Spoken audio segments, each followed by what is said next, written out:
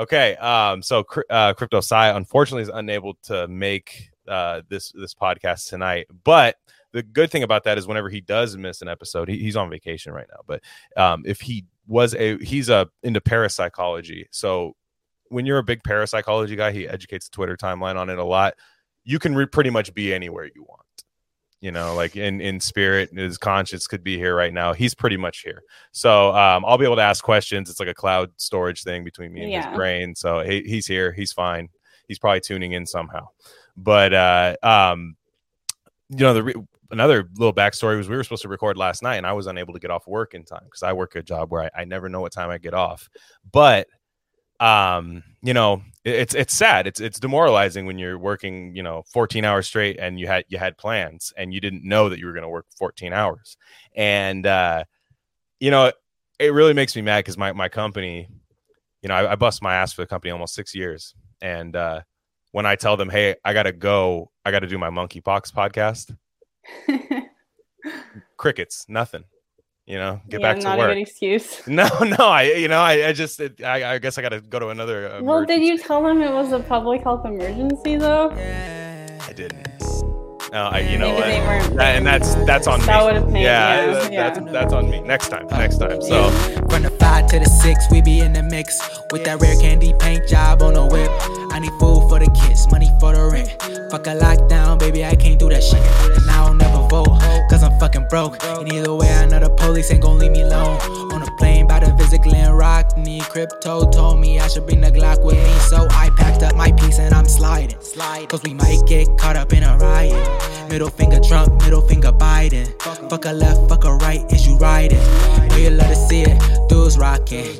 Ain't no politics, baby, we just talking. From the birds to the bricks, we be in the mix with that rare candy paint job on the whip. Who you with? Nonetheless, but we're joined by a special guest, your 5th time on this show. I had to count earlier, but 5th time on this show. First guest ever. We're gonna call her now Alexandra Gutentag. Now is what we're gonna call her. Always Alex G. Is it really the 5th time? My counting's not the best. I thought it was maybe the 4th time. Well, were they all memorable, Alex, to you? I don't know. Were they? Maybe you're like, well, there was only 3 really, but no, I have it counted as 4. I mean, okay. One of them was in 2020 and like, I guess I forgot. Yeah. No, I was thinking it was only that much too, but she's Tablet Magazine, Compact Magazine. And what I wanted to ask you first and foremost was, Tucker Carlson tonight. What the heck? Mm-hmm. How did that? I mean, walk me through that. Which part of it? Like you find out you're going to be on there, then what? Then I got very nervous. I mean, I'm nervous for this, so what? Imagine. I'm flattered. Just imagine. But... it was a great opportunity, but yeah, definitely very nerve-wracking when you think a lot of people are watching you. Yeah. Right before it's like because they do it in studio, so it's other shows will have people on Zoom, phone in, but Tucker Carlson is all in studios, so I had to get like a car came to take me to the studio, and then you're just sitting there waiting and you can hear the show. So Marty McCary was before me, so I was like listening to his thing, and then I kept just completely, I was like, okay, I have no idea what I'm gonna say now after listening to that. Now I've completely forgotten why I'm here or what my thing I was supposed to say was. But then when it went live to me, I remembered and it was fine. But yeah, I definitely wouldn't recommend the experience unless you just love the spotlight or you love public speaking and stuff, then it's for you. But did anyone say anything to you that you never thought would ever see you doing what you're doing? I mean, you don't have to get the specifics, but did you get like, hey, I saw you. What the hell? What was that? You're on TV. Okay, I did have someone contact me from many years ago that I knew from a school I used to work at, not my last school. just texted me like, hey, I saw you on Tucker last night. And I thought I thought for them, and then this other teacher had seen it too. Right. And she said, oh, he told me because he watches every night. And I thought for them, they would think it was like the most bizarre thing that I had been on because we're not in touch. So they don't know anything about my life that's happened. Right. And he can't tell anybody that he saw you on Tucker at the teacher's place because then they'll fire him for watching Tucker. Maybe, yeah. So he has to keep that a secret. He can't tell anyone he saw you except you. But I felt like, oh, this must be shocking for you. I must have a lot to explain. But they just seem like, oh, it was cool you were on TV, you know? Yeah, because that would trip me out if it was like my friend from like 8 years ago or something. Yeah. What the hell? Yeah, he's on Tucker, you know? But I guess if you're kind of just a pure normie, to you, it's just, oh, my friend was on TV. That's funny. First off, I did say that. I was like, hey, somebody I knew was on Tucker, to like somebody I know who watches it. And they're like, yeah. Or not watches it, but just like knows who he is and maybe sees like clips and is like a conservative. And it's like, wait, what? Like, you're so like nonchalant about knowing somebody who's on the Tucker show. Like, I'm just like, yeah, I mean, you know, like you just know, like it's crazy. And and like you and Jeremy Lafredo was on like a couple weeks later. I was just this is tripping me out. Like this is like just people I see, and then there's been Twitter people that I know that their tweets will be put on there. It's like sometimes you wonder, you think you're shouting into the void sometimes of just the same people, and then you're like, wait, no, this is people see this, you know, one way or another. It's kind of weird. But I would say it's just a life thing. You know, if I had ever imagined something like that happening in the past or a year ago or 2 years ago, that would seem so wild and crazy. Oh, yeah. But then once it happens, you're like, yeah, that's just part of life. You go on Tucker Carlson. You know, it just seems normal. You don't feel like any way. It's just I was more focused on, like, I remember, you know, the guy in the studio who was like the technician than anything else. So and also, you know, next time it happens, you'll have like your agent with like the iced coffee walking around, like ordering people around, you know, like you'll be just, you know, off in your own world. Like, just let me know when I'm on, you know, like you'll be ready next time. You'll have it all. Yeah, I'll be ready. I'll be more prepared. Have it all prepared. But anyways, down to business, guys. Before we get into the current thing, let's talk about one of the older things, the COVID. If anyone's ever heard of it, you've been covering it better than anybody I've ever seen personally, and for the longest time, and with the same amount of intensity and most consistency than most. So one thing that we had been seeing floating around, and we talk about the mRNA vaccines on here a lot, is that when I kind of did a quick gulp, like, oh my gosh, that like people under, you know, babies under 6 months are going to be able to get, you know, it was 6 months to 5 years, 6 months under 4. Oh, okay. To under 5. Under 5, right? Yeah, okay, yeah, terrible. But you know, and like, when does that change? Fine, right? It's fine. They're over 6 months. Yeah. Totally fine. so then, even then, it's like, all right, you know, a year from now, can we get it down to 3 months, guys? You know, like, can we get them, you know, first 3 months of their life, you know, first 90 days, like a work probationary period, like, can we get them in? But anyways, what was good about that, and you'll have to clarify the numbers on this, there was not a lot of participation in that, at least, right? Yeah, I think it's something like 3%.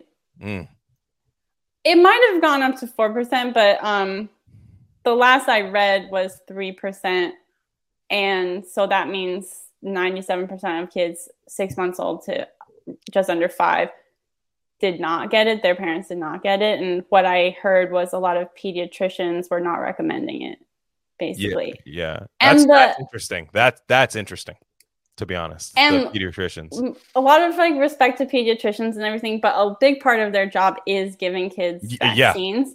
So more than any other doctor, I would say. Yeah. So it is interesting that they were like, no.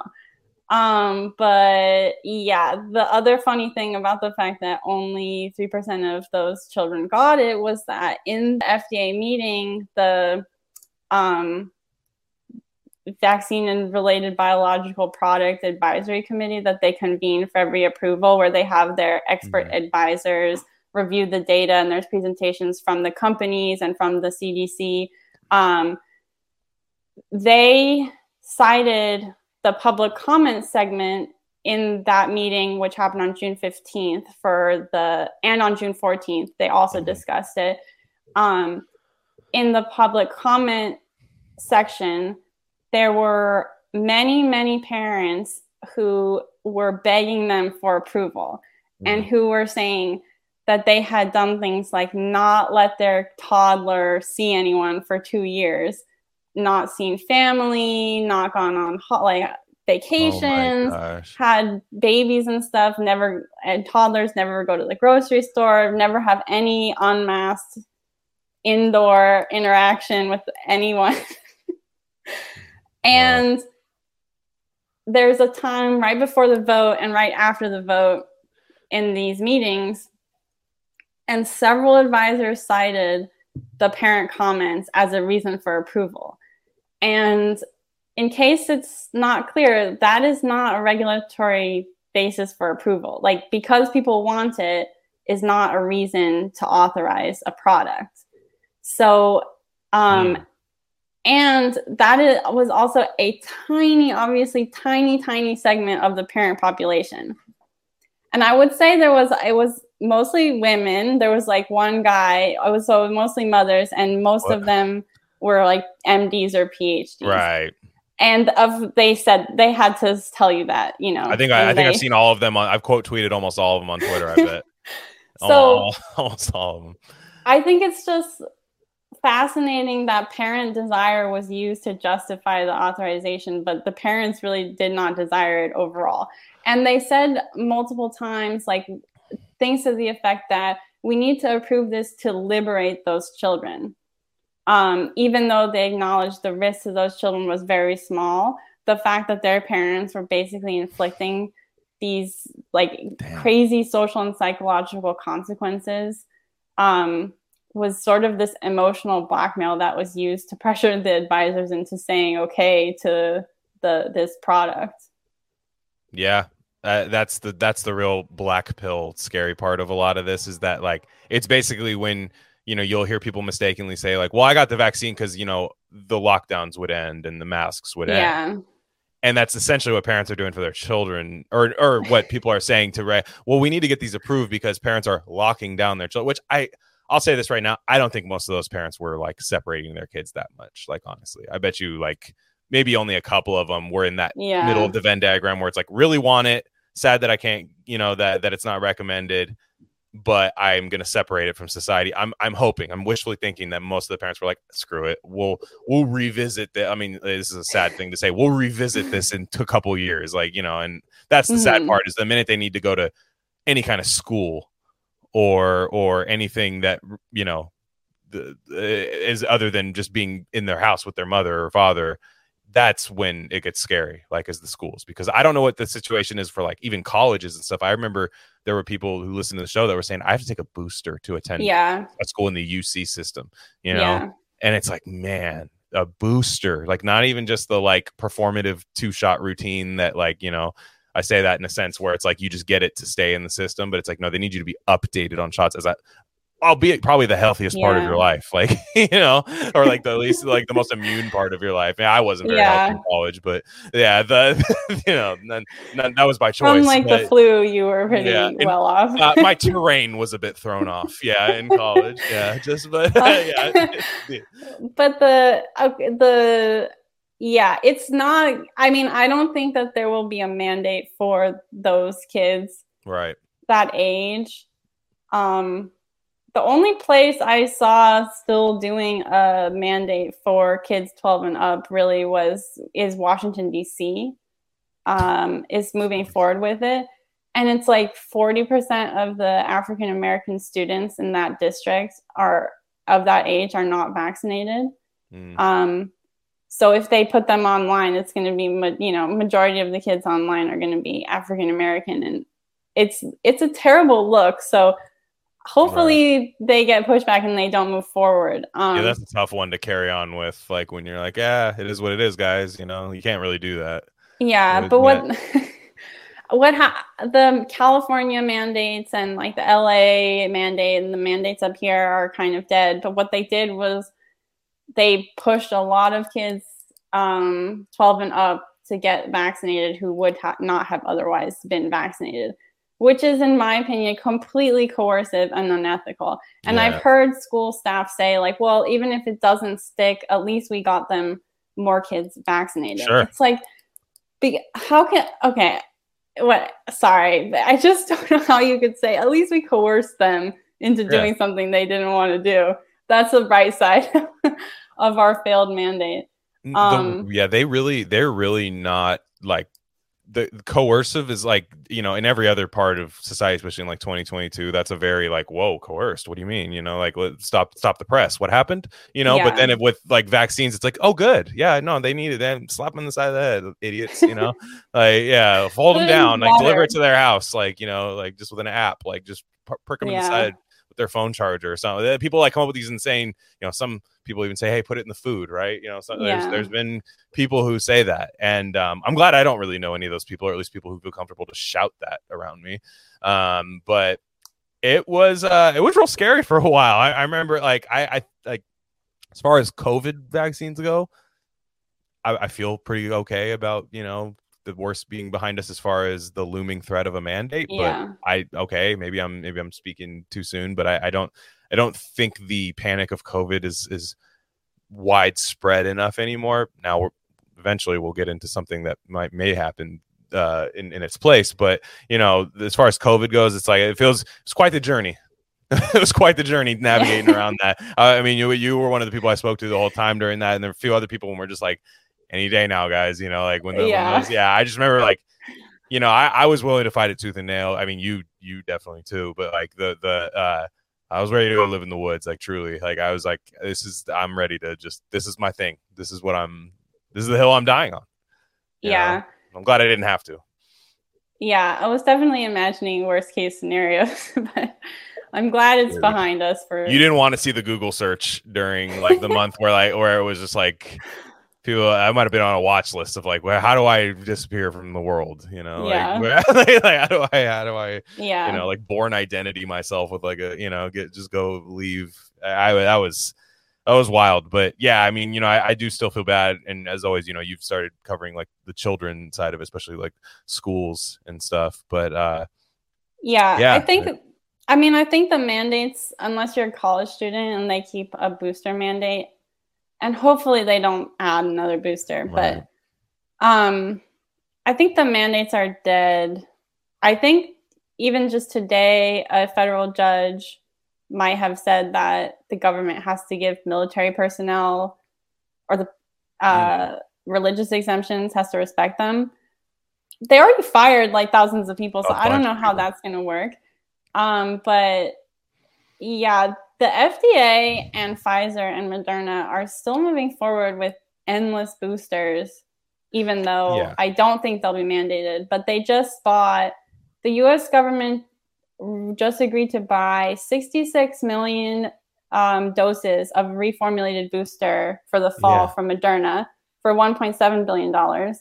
And they agreed to buy 105 million new boosters from Pfizer for $3.2 billion. All taxpayer money. And these new reformulated boosters don't have any clinical trials, and there's no plan for them to have any clinical trials. Mm-hmm. And they're using purely the antibody testing data to say that they're effective. And the FDA came up with something called like the future framework, where they can put out new boosters for new variants using that same model without any clinical trial. Is that just like a permanent EUA, essentially, almost like just like basically an evergreen EUA? Or even it feels like maybe EUA, it's even better than that. It would be like a permanent, like every 6 months or a year, the companies could come up with their reformulated product and not have to go through any trials. Like any whatsoever. Yeah, it would just say, we gave it to 200 people, and then we tested their neutralizing antibody titers, and they were higher than the people, higher than, I don't know, any other group, like maybe themselves before, or maybe some other group of people who only had the first 4 boosters. Yeah, and they're lifers to begin with. I mean, they're just that's like a yearly event for them. They have an advent calendar with chocolate in it for the day that the booster date comes and stuff. Like, I mean, I'm not hesitant to say at that point it's a safety issue, because you haven't proved. Well, it's already a safety issue, but like at that point, it's a real safe, like unambiguously a safety issue, because you have not actually proved clinical benefit. Yeah, you have just proved like some other measure. And they'll say, so if you're a true believer, you would say, well, the antibody levels correspond to immunity. Yeah. Okay. Yeah. Sure. In models, the antibody levels correspond to immunity, and theoretically they correspond to immunity. However, the FDA says do not use antibody levels to predict immunity. The CDC says do not use antibody levels to predict immunity. Why did they say this? Well, they said this because people were saying, well, I have antibodies. That means I shouldn't be subjected to a vaccine mandate. So for natural immunity, they don't want those levels to be used. But for anything regarding Pfizer or Moderna, they want those levels to be used to approve new products. They also, on April 6th and on June 15th in the vaccine committee meetings, Pfizer's representative said, there is no, quote, there is no correlate of protection.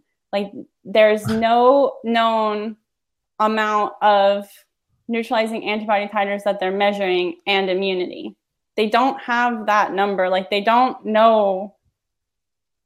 They assume it predicts immunity, but they don't really know. And that was the whole basis for when they approved the boosters for kids 5 to 11. They had a tiny sample in that. Like, I want to say less than 100 kids. And they just tested their antibody levels and they said, okay, it works. And for that, they didn't even convene the FDA advisory committee. It was so bad. And then it was also the basis on which they approved the vaccines for kids 5 and under. It's not like Pfizer and Moderna did not try to establish clinical efficacy. They tried. That's why they did their whole trial. But their trials really did not establish efficacy. They were supposed to establish 50% efficacy. They were lower than that. Pfizer had tried 2 doses and they failed. So they said, okay, we'll add a 3rd one and it'll be a 3-course vaccine. So what they did was they said, well, we're going to discount all the symptomatic COVID cases we've seen in this trial before the 3rd dose. And we'll only look at the 10 COVID cases we saw after the 3rd dose. And in the 10 COVID cases we saw after the 3rd dose, it turns out the vaccine has 80% efficacy. But how many COVID cases were there before that dose? 365. So 95% plus of all the symptomatic COVID cases in their whole trial. And they also had like 6 severe COVID cases in the vaccine arm of the trial and 1 severe COVID case in the placebo arm. And it's 2 to 1. So there's twice as many in the vaccine group, but that's still more proportionally. And knowing how we know how it affects the virus itself unvaccinated on a child, how we know it actually affects them. You know, like it's how we know the data on that was cooked to, you know, it was cooked so bad, like, you know, it was like Hell's Kitchen, Gordon Ramsay situation. Like it was so bad to where like the number, hey, my bad. It was actually like 700 off of that number of kids that got severe COVID, you know, like, so we know that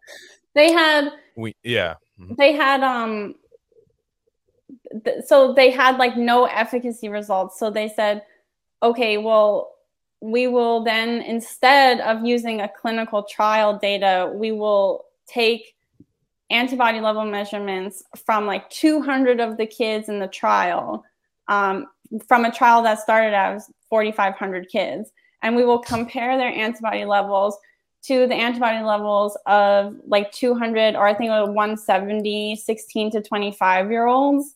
And see if they match. And then they said, okay, well, they have the same levels, so that means the vaccine works. But they did not compare them to the placebo group. They didn't say we'll compare then the antibody levels of the vaccine group under 5 to the placebo group under 5. So it's just completely like crazy data. It sounds so absurd to say, like it sounds like I'm making it up. And that's when I got suspended on Twitter. I think it just sounded like so crazy. Like it just sounds like it's completely made up. But it was just like it reported in the New York Times. Well, also, the person that runs Twitter that screens those things probably is one of the 3% of people who got a vaccine for their child under 5 years old. Yeah, so. But it's just so absurd what they did. And I would say it's relevant to the monkeypox vaccine too, because I'm pretty sure that most of when they're saying like it's 95% creates an immune response, that's based on the antibody data. That's not based on a clinical efficacy that they've observed. So this is like a weird trick that is getting pushed in all kinds of ways that people should be aware is not in any way equivalent to a traditional clinical trial. Yeah. And, even those. Yeah, but you might not have the best standard of evidence. Let's take it even lower. Right, exactly. What I'm saying is that you're not even somebody who thinks those were perfect. Like this is noticeably worse. Yeah, like it's noticeably worse. It's and just more fast food kind of assembly line style. Just get it into people's arm. Situation. And and not to, I don't even want to get too deep. I wouldn't want to get too deep on this particular topic, but I, over the last, ever since the OSHA mandate dropped and didn't go through, for a while I was kind of like, okay, like sigh of relief. For this show, let's take this somewhere else. Let's not become a COVID show. Let's move on. And truly, because it's sad when you see the people that can't, like, here's Denmark's booster numbers. You'll never believe it. Like people that do, it's like, I don't know, I people need to know certain things, but it's, you want to hop back to it, but you don't want to become that. But what brings me back to like that level of anger that I had in 2020 and a lot of 2021 was seeing somebody like Alex Jones.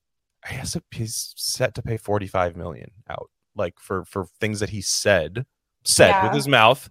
It's almost 50 million. Plus the other stuff. It didn't do a single thing. Like actually with his bare hands, actually committed an act with his bare hands. Just shouted on a channel, which everyone forever has written off as like nonsense, right? For the most part, like most people have been like, Alex, are you kidding me, Alex Jones? Like even people who are like along the same line of thinking of him, they're like, well, he's theatrical. It's like a show that, even though I agree with definitely plenty of stuff with him, but there's a theatrical element to it that people don't like. But the thing that got him in trouble was with Sandy Hook, and he has to pay money to families of people for suggesting that maybe the way their child died was not the way they died, right? Which, hey, I don't know anything about. I truly don't know anything about that to speak on the actual incident itself.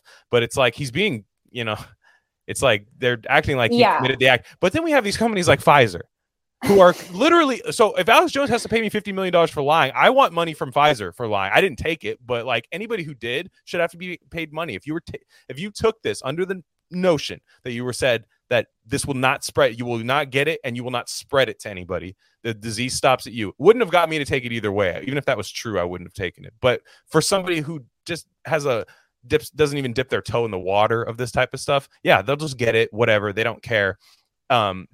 It stops there. They're in good faith thinking I'm just going to help do my part because I've been told this for a while. They get nothing. They can't even sue for an adverse effect. Something that Pfizer actually did to them and stuff. Yeah. We're able to just fry Alex Jones, just absolutely fry him for just being a conspiracy theorist. Like it kills me to think about this type of stuff, that people just like gleefully smile at that stuff. Like and then you could show them objective data, just boom, this is wrong. Like, or even the way they're collecting their data, even if you were to believe it, is just in an unethical way. It makes me lose my mind. Yeah, well, I think that it's very interesting how much they want to punish him, and it's concerning. it doesn't make me feel less conspiratorial. That's for sure. Like, it's not like, oh, now I'll try, check my opinions. It in fact makes me feel like something is wrong here. That's what I'm saying. Like, why you really, when you're like trying to move on from something, you just like brush him under the rug. You don't drop the hammer on him, right? Yeah. Like you don't make him make an example out of him, I should say. Like, you don't do that. And I saw the number, I freaked out. I was like, are you that much? Well, I think it sends like a message to the rest of us, Big time. Big time. The argument is that he, like, because of what he said, his supporters harassed the parents and caused them a lot of extra grief in their already distressed state. I guess the question is, just like you said, what about...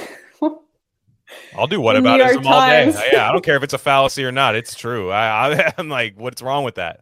Like, why was lied to for straight up, like, in my face for something I could see anecdotally was wrong?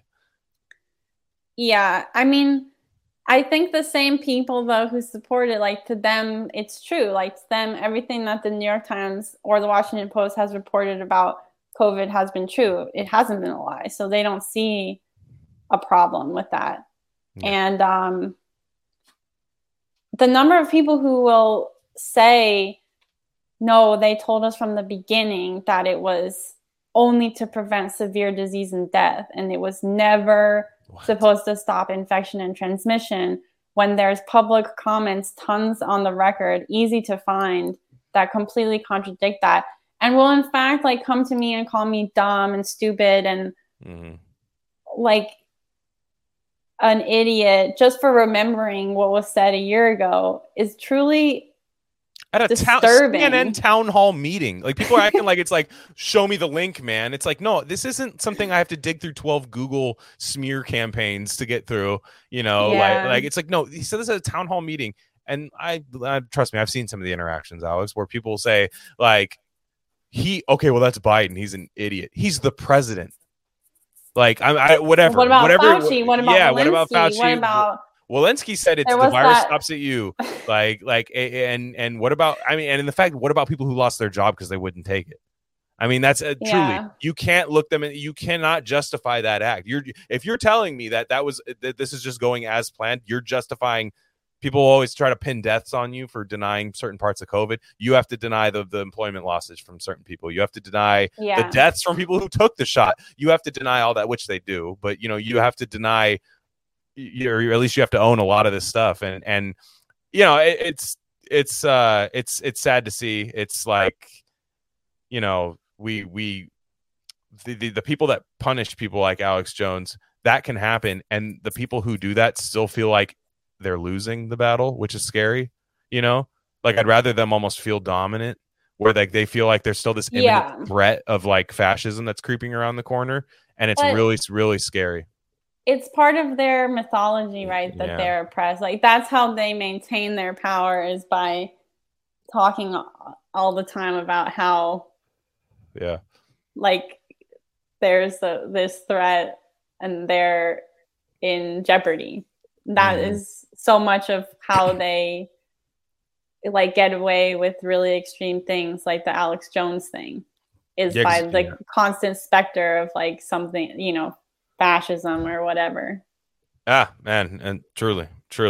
And what's funny is, I don't even know how to intro this next topic. It's been dominating my mind, and I felt like a lunatic speaking out about it. But I have had this Agent Cooper in the red room of Twin Peaks talking to the little person, and he's just telling him all the secrets. And I feel like I've heard them, because it's like, I feel like I see what's going on here. And you and I actually are a little bit different on how we are viewing this, but I think we're both just like, what the hell's going on? And there's this thing called monkeypox out right now. I think it's going to be a thing. And I am the funny thing is the libs don't know about this yet. They do a little bit, but like I did a little test with my parents and people who aren't really, they're plugged into all the lib outlets. So they like know, like I'll know if they know, then I know it's a thing, like usually.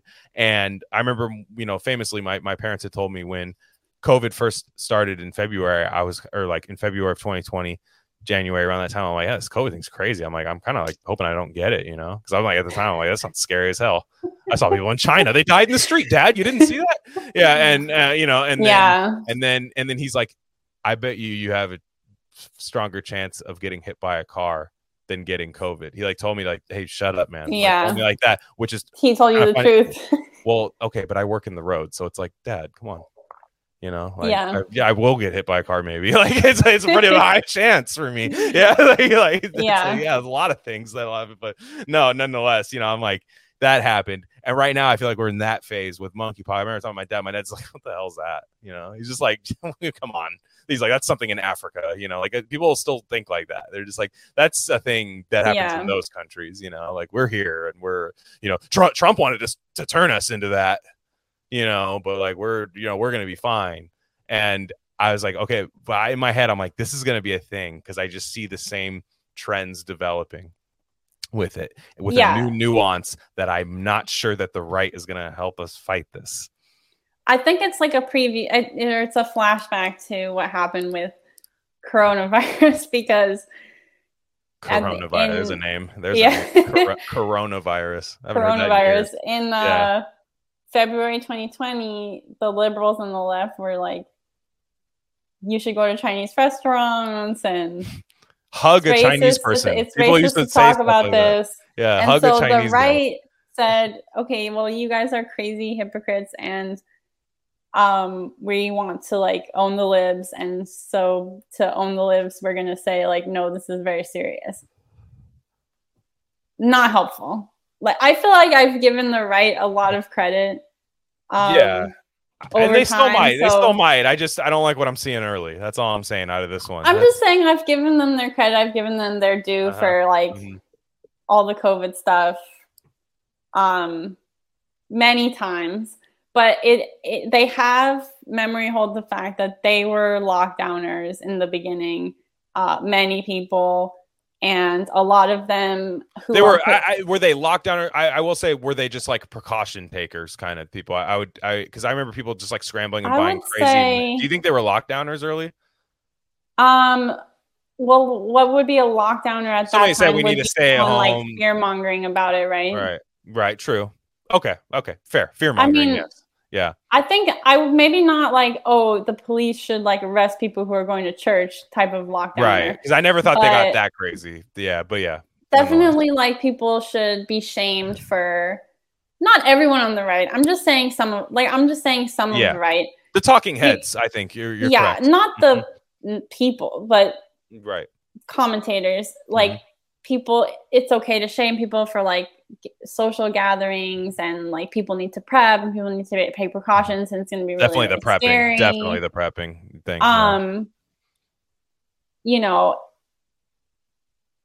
So okay, maybe you're right, lockdowner wouldn't be the right word. So we're arguing over words. I mean, who cares? MAGA friends, but sorry. Bald Eagle 1776 is not going to retweet your next tweet. I hate to bet. You lost her there. I mean, like fear mongering. There was fear mongering going on. Okay. And it was the fear mongering. A lot of it was just motivated by like anti-China sentiments and a lot of disgust about the way that liberals seem to be dealing with it. And now we have the same thing going on where like liberals are saying, oh, it's homophobic to talk about this.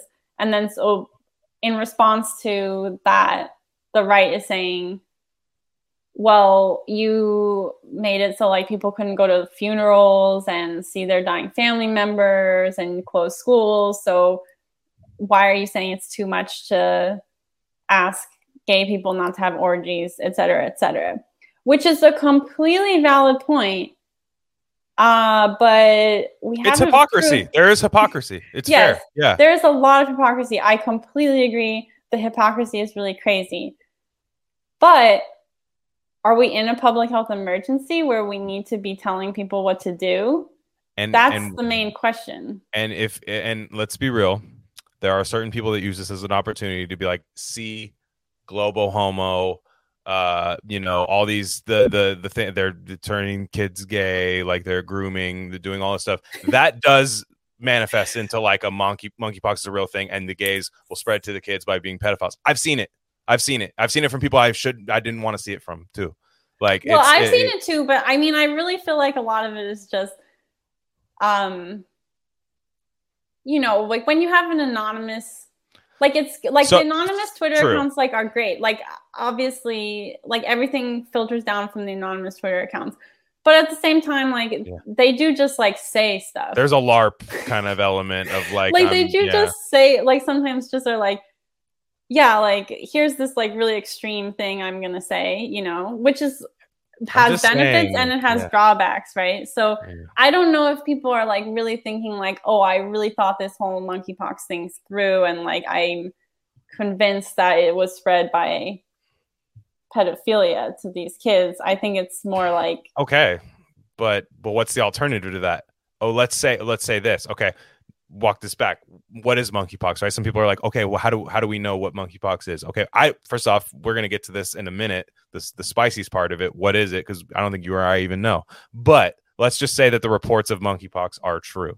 Let's just say that 98% of it is spread between gay men. I tend to think that's probably true, to be honest. Like, but whatever, well, something's happening, right? And the when I see the reports of, I've seen these random things like 5 kids tested positive for monkeypox, like no proof of anything, just 5 kids tested positive. Now you'll see in the comment sections, and you're right, it's the anonymous people, it's the guys making jokes. I do think there's a sense of concern where people say, well, if it is only spread that way, how are the kids getting it? Now, that being said, let's say that's not true. Okay, well then liberals will say it's airborne.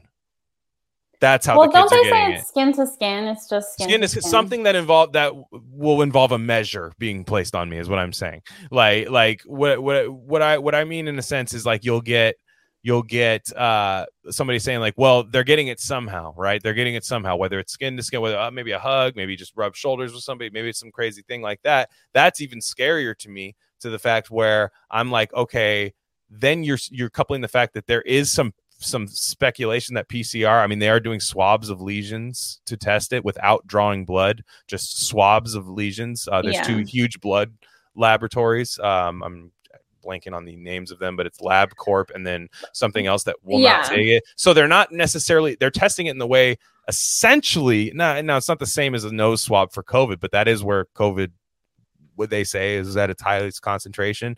And you're just sending that with doctors doing an eye test on you for lesions. Well, isn't it? And it's PCR. It's PCR, which scared the hell out of me. You and I both said that the minute they go PCR, it's very scary. But okay, about the pedophilia thing, I'm not saying that they're not pushing that narrative. Like, I understand they are pushing that narrative, but I just think it's like to dunk on people. It's possible. I'm just saying it's possible. I'm scared of what's to come, is what I'm saying. There's going to be a highly publicized. I'm throwing this out there. There's going to be a highly publicized thing with its adopted gay parents and their child all have monkeypox. But that's like the problem that's the problem with a lot of the way that the discourse works, is it starts to just dunk on people, but then it can really snowball really quickly. The vibes. I'm a jokester, but like I can tell when like a lot of times, sometimes I'm like, there's some, I don't know, man. Like there's some things happening where I'm like, you serious? Like, and it's scary to me that it's like, okay, let's break this down now. I'm scared of that narrative where like I'm just scared of that one story. Now in the Bay Area, when COVID happened, it was a guy who went to China, came back, was in the house with his wife, and then the Bay Area got just crushed by COVID. That was like literally how it happened. So maybe we're not going to get, I'm not suggesting there's going to be full on COVID style lockdowns, right? But I am saying like, if they start saying you got to mask up at work, right? Like because of strictly because to stop the spread of monkeypox and COVID, perhaps, right? Both. You could do both. And then that's the thing, is like, it's just another thing to throw at the dartboard. Like just, how about that? Like just, how about that too? How about we just add fascism too? You'd be scared of fascism at work. Like just all these things. Don't leave your house. So I realize I sound very paranoid about this, but it's like I see some of the some of the things that I'm like, is this just a new thing? And well, I hope it does not become a thing on the level of COVID, but I mean, it's very concerning that they can declare a public health emergency with 0 deaths. Like, that should not be. How are we at this point where that's allowed? And what does that mean? A public emergency? It means that they can then devote tons of public funding and resource towards it. So it's basically, we're announcing to you guys that we're going to take a bunch of your money, public money, and devote it to this thing that no one has died from. Yeah. And I'd see a report, guy died in Brazil. He had leukemia, but he died of monkeypox. And it's like, not to make light of that, but it's like this, there's just all these things. It's like he died with it, not from it. Where'd we hear that from? And it's scary. It's really scary. It's not great that there isn't pushback on the narrative. I'm kind of waiting to see if becomes a thing, I guess, but I'm just frustrated that I think there might be some people, because of the gay thing. There's, it's been publicized. It's been publicized in a sense, you have the Don't Say Gay bill. You have all these things. I'm not even saying I disagree with that bill or anything. It's just there's certain things where it's being pushed around, and that's always been a thing. I knew people as there was a gay preschool teacher. I remember at this one really good preschool, and there would always be these people talking about oh, I'm not going to put my kid there because of AIDS. I grew up in the early 90s, right? It's because of AIDS, and things like that. And I'm okay, here's my thing. I don't care if you're homophobic. I truly, whatever. It's not my thing. I actually pretty strongly against that, to be honest. But whatever. It's tough for me to nickel and You're not homophobic, but you're not homophobic. Well, I mean, when I said that's not my thing, I meant homophobia is not my thing. Yeah. And I'm also not that either. There's a lot of things I'm not here in this conversation. Yeah. But I don't do the whole performative homophobia that people seem to be doing lately. And you'll see people like Matt Walsh toss stuff out there too, which is what scares me and stuff like that. People listen to that guy, and I'm not trying to regulate anyone's speech, but for me, if you saw over the last 2 years that the demon that was above us right now was anything other than public health, the specter of public health, the tentacles of public health, and how that just changed human psychology. Forget what it changed people that died from public health measures. Forget all that stuff. Human psychology has completely changed from there. And if you see, I'm scared of people just being well, this is strictly a political thing. And you'll hear big brain people saying you need to punish your political enemies. And, this is a protected class of the Democratic Party. And it's this is way bigger than that, dude. I don't know. I think a lot of those people. Okay, so I mean, it just goes back to what I was saying about the early coronavirus days. I love bringing back coronavirus. Let's bring it back. People like Matt Walsh. I have to confess, I'm not sure I know his whole coronavirus trajectory, but there's various sort of Daily Caller, big right-wing media people who in 2021 started being anti-lockdown. So in the end of 2021 started commenting on it and being against it, things like that. Doing I will not comply. That was a big catchphrase they had when the vaccines came around. I'm sure they were all vaccinated though.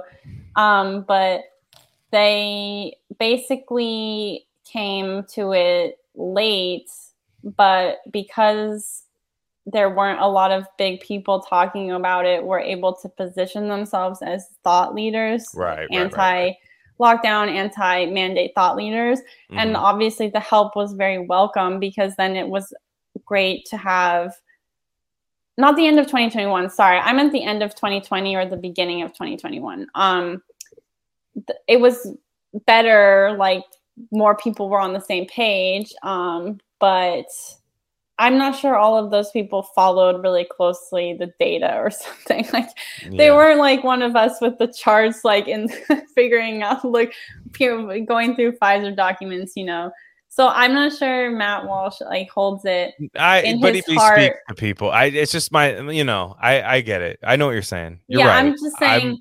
I'm panicking I don't early. I think- understand I am. Like, it's. Oh no, yeah. what I'm saying is I don't think that they understood necessarily the public health aspect. Truly. Or what was going on with the CDC, what was going on with the FDA, or how we got here. And it was more just another point to talk about how bad the left is, which point taken. Yeah. But it was more a tool than a main issue. It's more like a discourse tool to say they did the lockdowns, they did this horrible stuff, than something that they had really been following from the beginning and attuned to from the beginning. So I don't think someone like Matt Walsh knows the significance of the PCR test. Totally. I'm sure not at all. I'm sure. Yeah. I'm sorry, Matt Walsh, if you're listening. That'd be a fun thing to find out. But yeah, but you know, like Ben Shapiro doesn't know like what the PCR test is or why it's not good. Yeah. I mean, maybe Candace Owens does. I bet she does, actually. Yeah, I bet she does. But, yeah. No, you're right. And I haven't seen what people who like talking heads like Robert Malone. I haven't seen if they've said anything about this yet. I haven't even looked. Well, that's the other problem is that everybody who came out, like everybody who, well, not everybody, but a lot of the people who were really strong on the COVID dystopia stuff have been censored, so we don't really know what they're saying. Yeah, you know. So like, then you unless you're checking Robert Malone's Substack, then you got people who get uncensored, and you're like, all right, but nonetheless. Oh, like me, very suspicious. Not you, but just talking about another big guy, big account that got restored. That is an interesting guy, but nonetheless, I won't. Why won't you say who it is? Okay, Alex Berenson, fine, whatever. Oh, Alex Berenson. Yeah, I don't know. I don't know. Maybe you're in a group chat with. I don't know. I'm not, but Alex Berenson, like he might start talking about it if it. He did actually. He's a data guy, you know. Yeah, I hope so because I'm just like, man, I'm like, we need some people on our side on this because it's okay. To the meat of this, okay. One reason I don't think people should overreact, and I'm kind of you're starting to speak to me on this as far as we have to determine, and it's people are always like scared to go this far, but I think it's important. Does monkeypox exist? Truly, I'm not. You can. I'll claim this one because you get a lot of crap sometimes when you say. Some stuff like people come at you like, hey, what the hell? What are you talking about? Like for me, like I can be that guy. I'll be like, does it exist? Because I'm like, you know, we're determining it through PCR, which like anything that is PCR dependent, the inventor decided that shouldn't even be a large scale testing thing. So we know that's not a good test. But does it exist? Like a doctor's looking at you and you're taking a PCR test. They already have on the FDA website what medical professionals should do in case of false positive. And they're just like, just you know, like just log it in, you know, like they're just like, and it's scary to see this. And I'm just scared that people can't identify the enemy here. Like the real enemy here is that actually with AIDS, I mean, like really AIDS, Fauci's still around. Yeah. Like it's the same guy. And it's I mean, this is, you want to talk about gay the same men, guy and right? it's like, the same test. It's like the same test platform. That's the guy he was doing the toilet seat stuff with AIDS. Yeah. Like, I mean, like we're talking about that guy. So I am scared of like, you know, you talk about how Fauci is like, oh, nobody believes him anymore. People still believe him. Like you'll find Fauci believers everywhere. Like they're there. Like, well, I think the thing with monkeypox is even if it doesn't become an issue, like it blows over, it has just really illustrated the lack of lessons learned from this whole experience. Because the idea that they could declare another public health emergency after everything they did is absolutely amazing. Like that they still just have this authority and that there isn't near universal like condemnation of the idea that the United States would, with 0 deaths, say we are in a public health emergency is very disturbing to me. And it's disturbing that with monkeypox, we are not I've looked at the photos, and there was that guy, the BuzzFeed journalist who wrote about how he got monkeypox. Oh yeah. And he had I saw an ad for that. I saw an ad for that on Craigslist. I almost responded to be the BuzzFeed guy that writes about getting monkeypox. He had like a picture of his one lesion. And there's videos there was that woman on TikTok who had lesions on her face and stuff. Oh, that was, yeah. And those images don't look like the image of monkeypox that is on the World Health Organization's website. Right. So I want to see, and I don't think this is crazy, but I'm sure some people would think this is like horrible, like fascist thing to say or something, but I just want to see a very clear list of symptoms, and I want to see pictures of exactly what the lesions should be and exactly what they should not be. Because I feel like if we're in a situation where there's thousands and thousands of symptomatic cases, it should be clear. And it feels like a flashback from COVID where it was like 20 different symptoms. Right. Are coronavirus. I'm inclined to agree. And it's like, because I remember dealing with the COVID there were like the COVID doesn't actually exist people. And I was like, okay, guys, like, come on, like, let's not do that, but I'm with this. It's like I think we do have an actual case for like, okay, what's going on? Because, and also we have to realize is what they are vaccinating, or let me make sure I have this right. I have it saved somewhere, but the monkeypox, there had been ideas floated out that the smallpox vaccine would be used to inoculate against monkeypox, right? It's shown to be effective. That's just what we're told. Shown to be effective. So you're just supposed to accept that, and people do. Sadly, there were people lining up to get it. I understand the fear, because if you are in the demographic and you see that number 98% or whatever, gay men, and they're really like been terrorized because of AIDS and it's stuff, AIDS. So, there's precedent there with AIDS. I totally agree, and we'll get to that. That'll be the last thing we talk about tonight. But the I saw this thing, ACAM 2000, which is it's a live smallpox vaccine. So this is being reported in Cron 4 News, California. That's real. I live out here, so that's a real thing.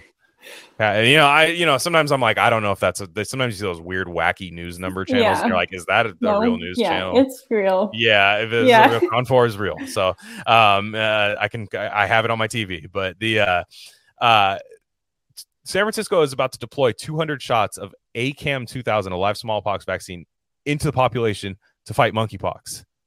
And now I don't think we're sure on this. Now, this is something, there was an effort to get soldiers vaccinated against smallpox during the Iraq War? So it was under Bush. There was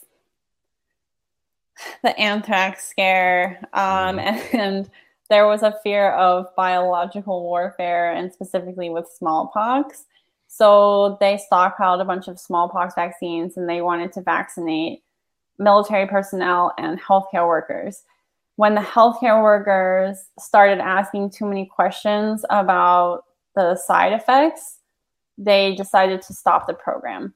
The healthcare workers were concerned because there was potential to have it spread to other members of their household, to have like members of their household get smallpox. This was admitted by the company, so that's how they knew. And they also were concerned because people with, I think, eczema or other conditions could have adverse reactions. So when they started asking about, who's going to pay if that happens, the companies were like, okay, we're not doing this, because they had liability. Mm. So, and Fauci said, okay, so I don't know if this current ones they're going to use, the smallpox ones, are from the ones they stockpiled under Bush, but Fauci implied that they were. How do you stockpile? What were you stockpiling? I mean, stockpiling implies that it's from a past era. Well, they might have replaced them at one point. Perhaps. It might not be from that exact one, but yeah. it might. not be the original ones. They might have replaced them. That's my question. But it is from the reason they have it is from that program. They didn't like say, okay, we're just going to throw them away. They held on to them or at least replaced them at one point. So, yeah. And I don't think even then, like just the smallpox vaccine, and well, that's another thing I'm a little bit scared of is like a lot of people just when they hear smallpox vaccine, they're like, oh my gosh, Native Americans, blankets, colonialism. Like, I don't want to get that. And you're like, it's this virus that like you if I go out right now and talk to a few people where I'm like, the COVID stuff always seemed a little overblown. Like you might get like one person at this point and be like, yeah, I think I agree with you, like now, like out of that. But like, if you tell people that like, hey, the smallpox thing, it ain't what you think. People are like, what do you come on, dude. Like, yeah. Like smallpox is we have like a Marvel movie style, like how we got rid of smallpox. Like it's very epic and cinematic how we got rid of it. Yeah. Right. Quote unquote. It was also, people have been primed for it throughout COVID too, because even on the COVID skeptic side, smallpox eradication and the smallpox vaccine were held up as the gold standard. Yeah. They go, this isn't this vaccine. And you're like, well, I don't even like that one. So I don't know what to tell you. But the smallpox vaccine is, this is not this is from the mouth of Anthony Fauci. The smallpox vaccine is a vaccine that has a lot of adverse events, which is why it's limited in use. I don't think my generation of kids got them, to be honest. Yeah. No, because they have to limit it because it's like very heavy duty. So, yeah. And they already tried to distribute it to the general population and they could not because people were rightfully concerned. So yeah, I hope they do not distribute that one, and if they are going to distribute it, stick to the monkeypox one. Okay, and then this is my scary situation with all this is that the solution creating the problem. If you know where I'm going here, 200 according to Quran 4, 200 of these ACAM 2000 vaccines, live smallpox vaccines being put into the arms of people. 200 is not like a huge number in terms of San Francisco. If you just say 200 people in San Francisco, it's a huge city. What if we start seeing pictures pop up of lesions popping up right after that? Because I didn't see the lesion pictures until after the big New York City line of people getting. Yeah. I'm not saying those are those people, but it's like I didn't start seeing the lesion fear porn. Well, it's just hard. We don't know. I'm just saying we don't know. I'm throwing out these ideas because we truly don't know. I know. We don't know, and it's like I wish we could know, but the scary thing is that immediately it would be wrong thing to suggest anything of the sort. Yeah. I think we're still in the period. If it becomes a thing, like right now, still the period where we can be like, ha, we're monkeypox deniers. But as soon as it becomes a thing, it's not going to be acceptable to make jokes about it. It's going to be very serious. What if we're wrong and it's just really bad and we're just like shit, like we miss it? No, I'm kidding. But that no, truly, like. I just reading the tea leaves. Like I said, I felt this thing where I'm like, this is going to become a culture war and public health is just going to be looming over both sides this time because both sides are going to want limitations on a certain core demographic of people. And it's going to be scary. Like, but then also, I see a million things happening. I want people to know that public health doesn't know what they're doing. Like, or if they really don't, or they know what they're doing and they're intentionally doing the wrong thing. Either way, you should trust them. They really don't know what they're doing, and there's no protections in place. It's not like there's some adult at the top who, like, if things got too crazy, would reel it in. Really anything could happen. Anything could happen. They're protected. So sort of like if you want the gay sex parties, whatever. I'm sorry, this is not my language, but. If you want that to get shut down, like there will be more things shut down. That's what I'm saying. It will not be no more orgies and that's all. Like it will be then cascading restrictions. If you know the money that goes into public health, especially after a state of emergency is declared, because that literally just means money coming in to take care of this. They're not going to be like, well, that small percentage of the population of open homosexual men that go to orgies, they're going to get the restriction slapped on them. Nope.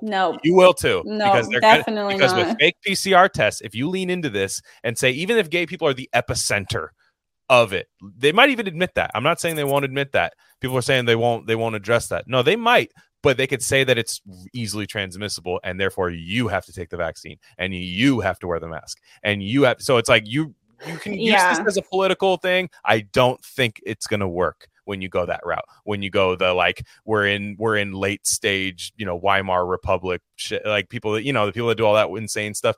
Okay, chill out. Like you do that.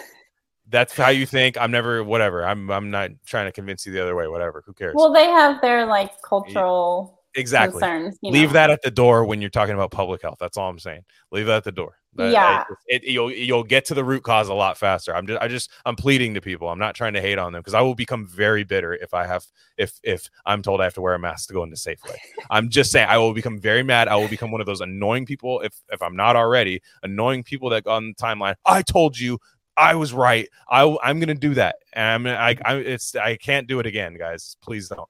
We need to reject public health measures for stuff like this that we don't even know is truly real yet. So that's my. I've been sounding insane this whole episode. I'm sorry, Alex, but this has been on my mind for a long time. Well, no, I mean, I'm just still. My fingers are crossed. It doesn't become a thing. Like it's. Well, need that. We need the optimism. We need. I mean, I still think it's bad. I personally still think it's bad to scare people. Like, let's say it doesn't become a thing, and it's just this is what it is, and they just give a bunch of gay men the monkeypox vaccine. I personally think it's bad to scare people into lining up to get a vaccine that they don't know anything about. I think that's already not good. I mean, I don't think that they should be scaring people for something has not produced fatalities in this country. Yeah, exactly. I mean, why is that a crazy thing to say? Well, there's the aesthetic element. All right. COVID didn't have that aesthetic element of lesions and stuff and, in embarrassing areas, like they did like that gets people to line up because that's very scary to people, that is gotta be why it's happening. That's all I'm saying. Like, it's gotta be that. But don't you think it's also because of I feel like even if it wasn't, even if this had happened in 2019, I don't think people would be as scared. I feel like it's a pattern of thinking and a pattern of behavior that people are used to. Totally. Like they're just in this mentality, like new disease, go get the vaccine. New disease, go get the vaccine. I believe in the mass formation cycle. That's true. The natural thing to do. It's the mass. I mean, they create this. Yeah. They also create this scarcity thing where they tell people there's not enough.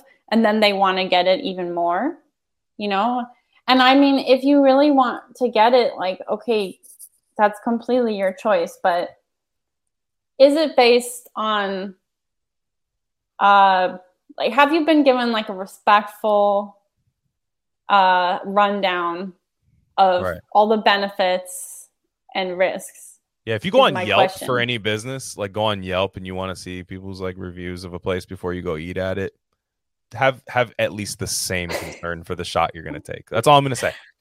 Well, people assume, I would just say, like, people assume that, and again, I'm not saying if you want to take whatever medical product you want to take, like, that's fine. But people really assume that there's basically an adult at the top, like mom and dad are at the top, and they're going to protect me from anything that could go wrong.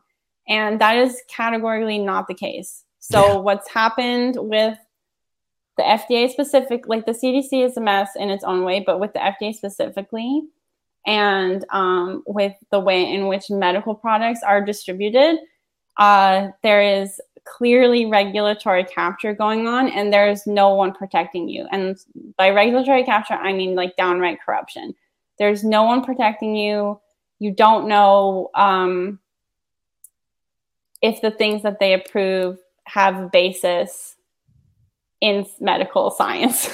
And during the opioid crisis, they got in trouble at the FDA because they had a safety meeting, like after people had complained about safety concerns for a while. And it was revealed that the advisors in the meeting, half of them had gotten money from Purdue or other opioid manufacturers, right? Have they solved this problem? No, they have not. I looked at the advisors that were sitting in on the June 15th meeting to approve the vaccines for kids under 5. And again, out of 21, 10 to 11 had received money in consulting fees or research funding from biopharmaceutical companies, some of them from Pfizer, and but also from companies that had relationships with Moderna and Pfizer, companies that were producing mRNA products, and companies that had a role in the trials. So this is going on. It's not kosher, and there's nobody who is putting a check on it. The media is not putting a check on it. The government's not putting a check on it. Certainly not coming from the FDA or the CDC. But so I think everybody should know that each new medical product you take, you should look into it yourself, because there has not necessarily been a thorough and objective process around it. No, and oftentimes it's been completely the other way around. It's been completely cherry-picked data. It's been to get it on the market. I mean, you have even just speaking in general, you have literal TV commercials with like men fly fishing for drugs. Yeah. They're just like, ask your doctor, and then your doctor's like, oh, looks at the list. Yeah, that's cool. You should get that, and then that's what you put in your body. So it's like just have some. And I think after everything we just went through, it should not be considered like a paranoid thing to say or think, like not at all. It should be rational at this point. Like, I'm going to look into it myself, each new thing I decide to take. But for the standard liberal mentality, that's like crazy, horrible. How can you? That's like you're a bad person and a conspiracy theorist. Yeah, treat like they treat you like just like like insane people, like Julianne Moore, Safe, like the movie. Like they just treat you're like that person. And but yeah, like so, yeah. I'm getting crazy. You're a little more level headed about it, so I'm glad for that. The minute you freak out, I'll freak out real hard. The minute you freak out, I'm gonna like. I think I would be scared if there starts being deaths. Then I'll be really concerned about what's going to happen. Yeah. Okay. Well, there you go. So last thing we want to talk about, AIDS. Yeah. There it is. I no. Yeah, period. But the HIV/AIDS. I have always heard from people I respect. Benjamin Braddock, somebody I talk to regularly, he's got the whole AIDS dissertation on what it truly is and stuff. I've never actually read anything. I'm probably going to, because I remember can't remember if it was you, but might have recommended Inventing the AIDS Virus. Was a book. Yeah, by Peter Duesberg. Okay, yeah, that was you. Yeah. So I'm definitely going to get into it. But what can you tell me about the way we look at AIDS now in retrospect, and what you know about it? So if we get into like a monkeypox world, it's going to be a mashup of the AIDS stuff and the COVID stuff. So if people want to research the alternative AIDS history, it's good to read Duesberg. You really don't have to believe everything he says. Kary Mullis, who invented the PCR test, wrote the introduction to Inventing the AIDS Virus. Wow. And I think in his introduction, Kary Mullis says, like, yeah, I don't agree with everything Duesberg says.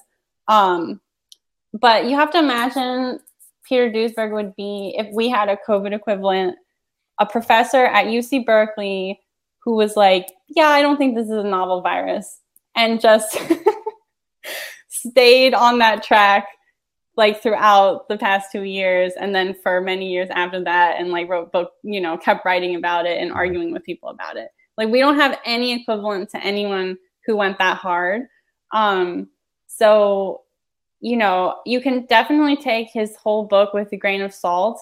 and that this is not necessarily an endorsement of all his ideas, but he was one of the main people who said that he had very serious concerns about AZT, which was the old chemotherapy drug that they were giving people, which he thought was killing a lot of people. And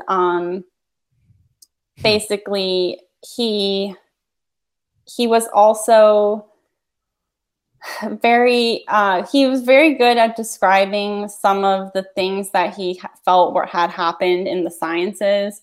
Like, he kind of argued that there was a problem with the way that people looking for new viruses were behaving, the problem with funding, problems with peer review, and problems with the whole scientific model that had developed since the Manhattan Project, where everything was on big teams and tons of people were getting PhDs, and he thought the quality of work was going down. So all of that is at the beginning, and that's really interesting, even if you don't accept his later conclusions about AIDS.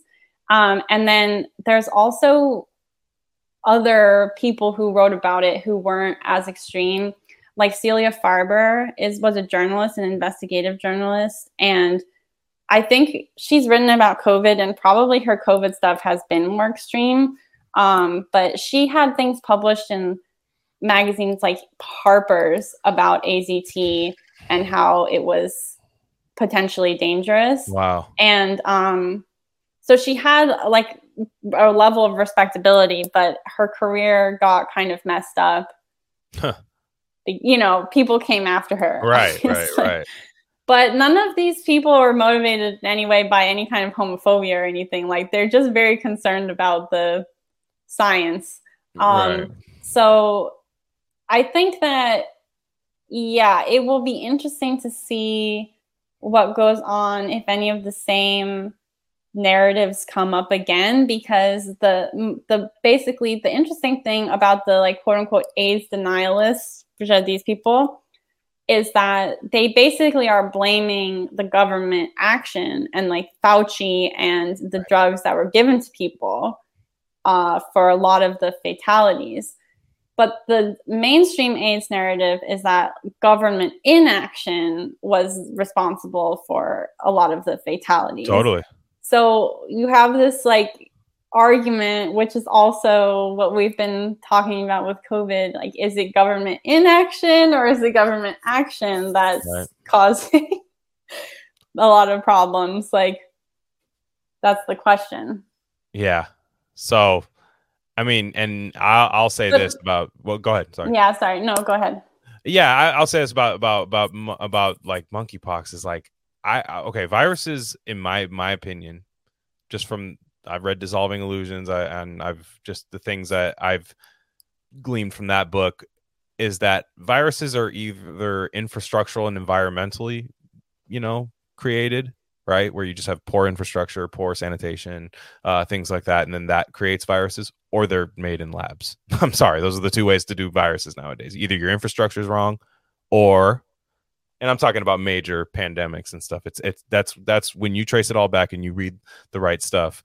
That's where it comes from. And we had Benjamin Braddock on actually, I think it was about 2 months ago. And this is when you first started hearing about like monkeypox, just like the word itself, just monkeypox. Yeah. It's a thing. And you're just like, I remember everybody was like, come on. If I was like the Onion, there was like, what? And it was a thing. And, he had seen some things that like, hey, man, I don't know if this is the same one. I don't know if this is the same virus that these people are talking about. But in 1958, there were vaccine researchers trying to create certain vaccines for, I think it was polio at the time, but it might have been smallpox as well. I'm not sure which one, but creating in the cell linings of apes, chimpanzees and stuff. And then all of a sudden something like monkeypox was reported to be discovered in that. So you of course. But then also we have these gain of function labs where you take these viruses that wherever you think COVID came from, it was taken to gain of function, edited on. Whether you think that's Fort Detrick or Wuhan, I've never cared about the debate between the two. It's why not both?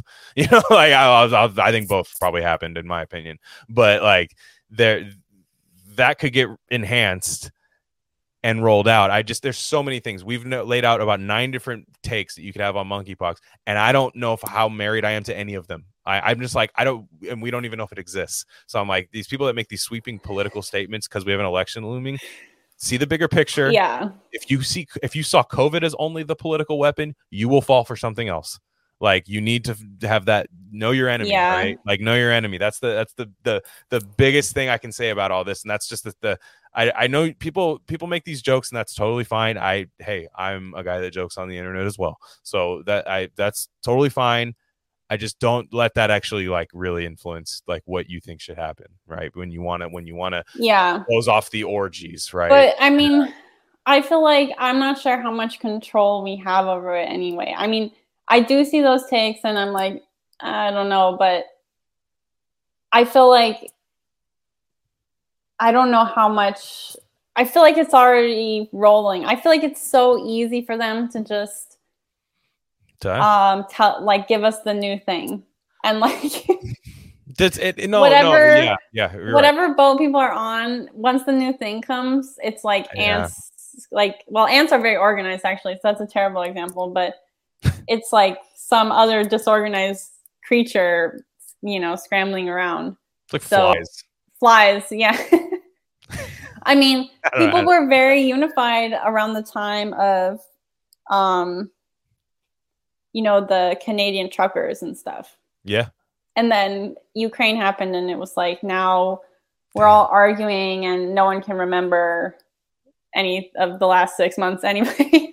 Dude, I don't know, like, I don't know if the jokes people make online really have any effect once the ball is already rolling. True. I mean, You're I completely agree with you in a way. Like, in a way, I agree with you that they're seeding 99% of the narrative. And what we're trying to say in this conversation is don't seed all of that. But maybe what we're doing is also futile too. Right, yeah. Because now, like, I had to bring up Peter Duesberg and I sound crazy. And it's like, now this is a very fringe thing. So, I don't know I don't know what there is to be done. I know. That was before I was born. This has been the thing. It's just like, damn, we just hopped into it, Yeah. Like that sucks. Well, on that happy note, Alex, once again, always a pleasure. Thanks so much for having me on. Anytime. It was a wonderful talk. I'm the crazy one right now. I'm just I think I have generational trauma from COVID. I think from COVID. Yeah. I mean, lingering trauma. I don't believe in therapy. Otherwise, I'd go. But yeah, I would go to therapy, but I feel like a therapist would reject me. Like, I don't think they would talk to me. They'd have a trap door in the chair, and you just see you later. I would say, like, start saying like the start of my problems, and they would be like, "Are you some kind of Republican?" Like, have you considered voting blue? Just writes on a script pad, dude. Just voting blue, no matter who. You thought about that? Yeah. But so she's Galaxy Brain on Twitter. They try to silence her from time to time. Never works. Not yet, but no, invincible. Maybe they'll get me for monkeypox. So. Yeah, that's the other thing. Once I start seeing the censoring of that, then I'm really gonna get scared. Then that's concerning. That's when I get the whatever the limited it's feature. Gonna be it's gonna be the censorship, and then like really intense on the homophobia angle. Like if the media like really starts to say like everyone who's a monkeypox denier is homophobic or something like that, and then if there's actually people in the hospital, then I'll be like, oh my god, something is starting. Yep, that's hey, no, you're right. I'm with you on that one. But yeah, that's on that note, we did launch a Substack. Everybody go check it out, rarecandy.substack.com. Kind of fun. It's in its infant stages right now. There's exclusive audio and some print from contributors on there. So everybody go check that out. Alex, thanks again. Hope you have a safe evening. And thanks, you too. Everybody else have a safe week. See you guys later.